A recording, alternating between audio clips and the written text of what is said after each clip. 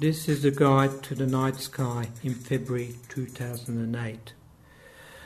It is from the Sydney Observatory blog, www.sydneyobservatory.com.au/blog.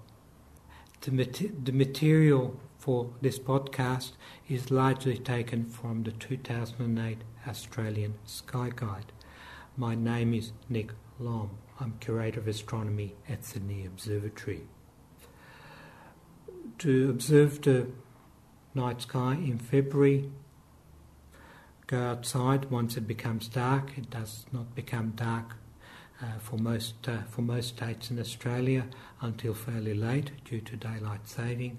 But if you go outside soon after it has become dark, take a seat, make yourself comfortable. Make sure you're familiar with the cardinal directions: north, south, east and west.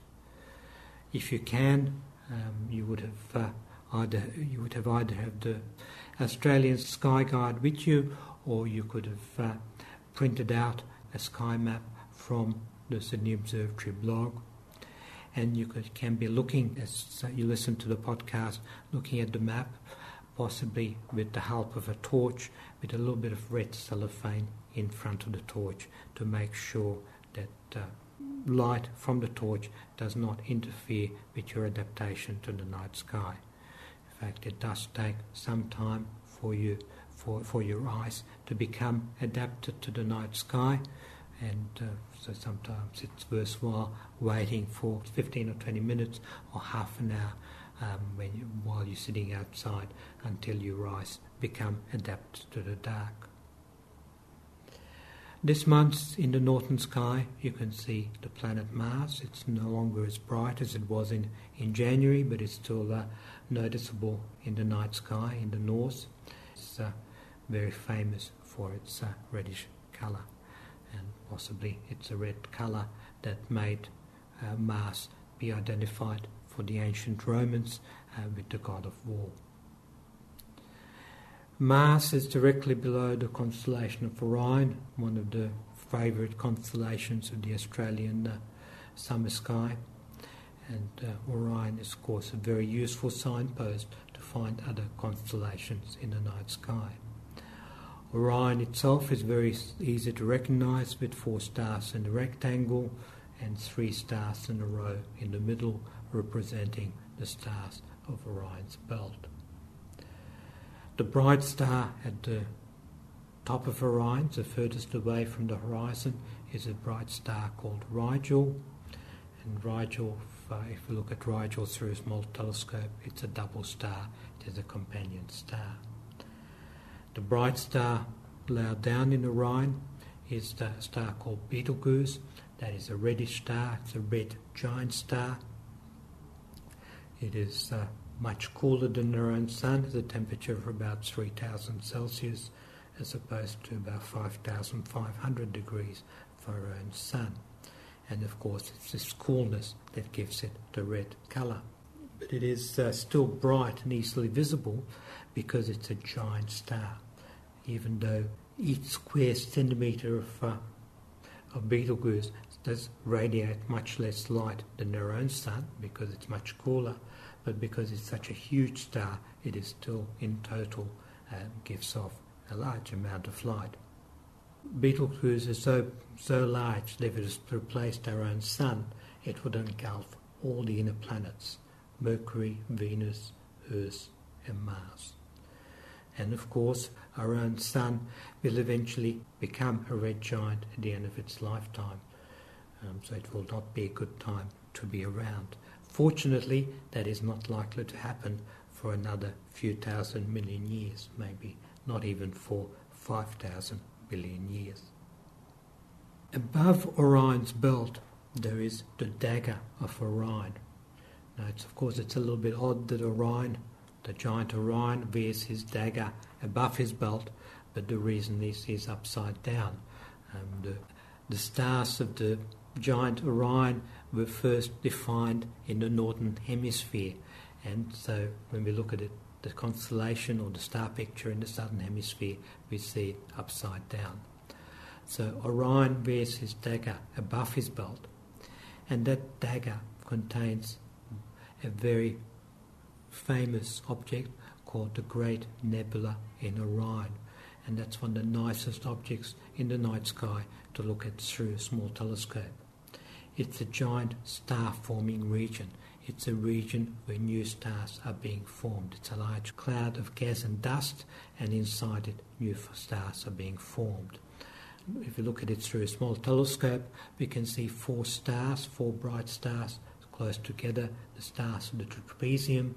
These are relatively newly formed stars only about a million years or so, which in astronomical terms are very, very young stars, and they have blasted a hole in the gas and dust surrounding them, and that's why we can see them. But inside the nebulosity there are many, many more stars, new young stars that have just been formed, but we can only see those through special telescopes that can only see infrared radiation, and because and the reason we can see them through these special telescopes is because infrared light can cut through some of the dust, and we can look inside the dust, inside the cloud of gas and dust, and see these newly formed stars inside the nebula. If we extend Orion's belt towards the left, that is towards a little bit below and towards the west, we reach a bright star called Aldebaran, and that is the brightest star in the constellation of Taurus, the Bull. And that group of stars is relatively easy to recognize because they form a V shape, slightly upside down V shape, and out of those stars, Aldebaran, slightly orange coloured Aldebaran, is the brightest star. If we go a little bit further, so extending the line from Orion's belt a little bit further down and a little bit further towards the left, through Aldebaran, we reach a cluster of stars called the Pleiades, a very famous cluster of stars, often referred to as the Seven Sisters. And this is, of course, from a Greek legend talking about seven sisters. It's interesting that the legend talks about seven sisters, because with the unaided eye, most people can only see 6 stars. The seventh one is a little bit too faint to be easily visible. But the story does refer to 7 sisters, but it does emphasize that one of them has met with a disaster. So it does emphasize that 6 of them are brighter and the 7th one is fainter. Another interesting thing about the star cluster Pleiades is that legends told about it by cultures around the world all refer to women, 7 women, not just among the Greeks, but American Indians and also among the Australian Aboriginal people. Always the stories refer to 7 women. Now if we extend Orion's belt in the other direction, upwards and to the right, towards the east, we reach the bright star Sirius, the brightest star in the sky. If you see anything brighter than Sirius, then it is not likely to be a star, but it is likely to be a planet. Sirius appears bright in the sky, even though it's not a particularly bright star. The reason it appears bright, it is relatively close. It's about 9 light years from Earth, so light as from Sirius has taken 9 years to reach us. Stars can appear bright in the sky for a number of reasons. Either they're very close or because they're intrinsically very bright. So with Sirius, the reason it appears bright and the brightest star in the sky is because it is fairly close, one of the closest stars to our own solar system. If we look below Sirius, a little bit somewhat closer to the horizon, we reach 2 bright stars, and these are the 2 bright stars of the constellation of Gemini, the twins, and they are Pollux, which is the higher of the 2 stars, and below it Castor, which is the one closest to the horizon. If we look further towards the right, further toward the east, we reach a star called Regulus, which is the brightest star in the constellation of Leo the Lion. And this star is 77 light years from us, but it is fairly bright because it puts out far more light than our own Sun. It puts out something like 140 times as much light as our own Sun. Now, Regulus is interesting for a number of reasons. One of them is that it lies on the ecliptic. It lies on the line formed by the planets as they move around the Sun, and the planets appear to always fall on this line of the ecliptic. And very close to Regulus, a little bit further towards the east, a little bit further towards the right, is the planet Saturn. And that is making an appearance this month in February. And that is, of course, the most spectacular, or it is one of the most spectacular objects in the night sky to look at through a small telescope. And it looks spectacular because it has rings. It has these very obvious rings surrounding the disk of the planet. Through a telescope, these rings appear solid, but of course they're not in reality solid. They're made up of icy particles ranging in size from a grain of rice to boulders the size of a house. And these icy particles circle around Saturn, and we see them appearing as this solid ring through a small telescope. If we go over to the southern part of the sky, if you look towards the Southern Cross, that's a little bit higher up in the sky than it was in January. It's lying on its side in the southeast.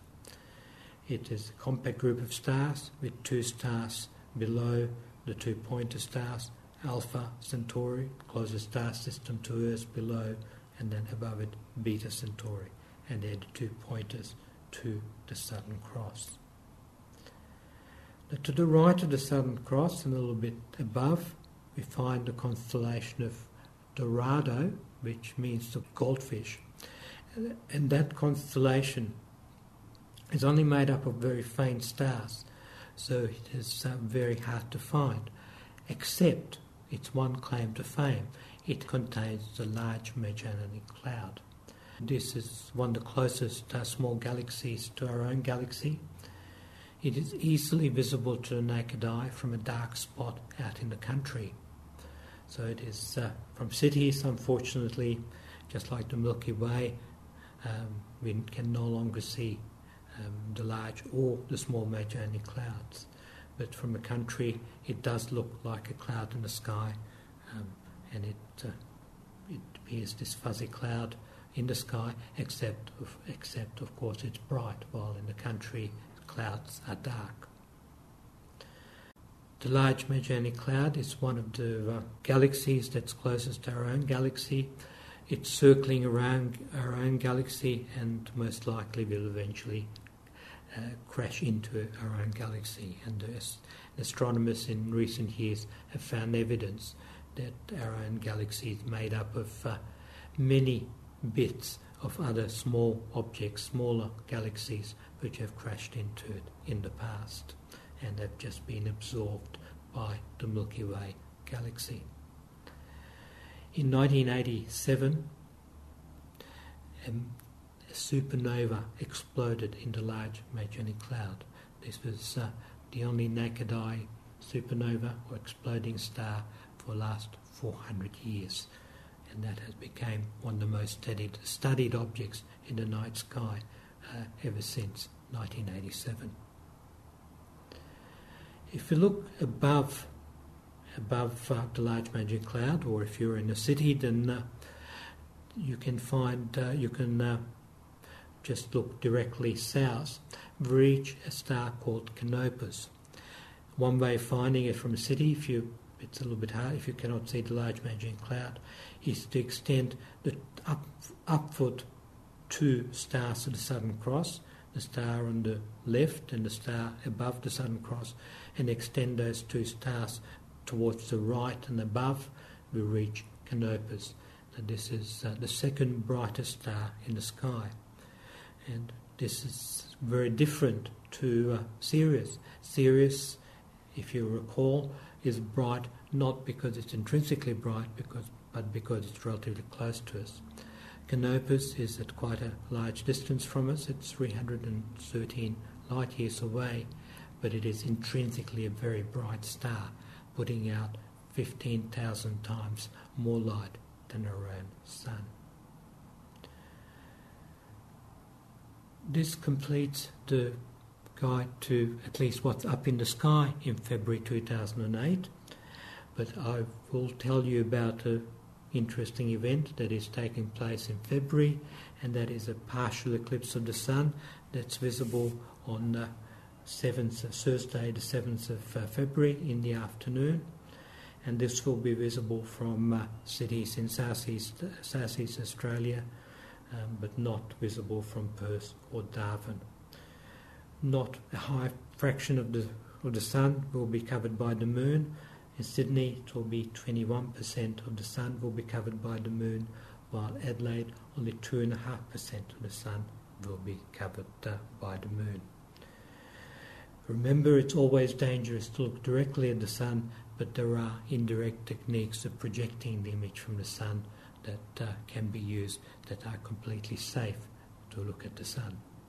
So it's certainly something that is worthwhile looking at, an event worth looking out for, provided you can look at it safely and not look directly at the sun. This concludes the Guide to the Night Sky in February 2008. It is from the Sydney Observatory blog, which is www.sydneyobservatory.com.au/blog.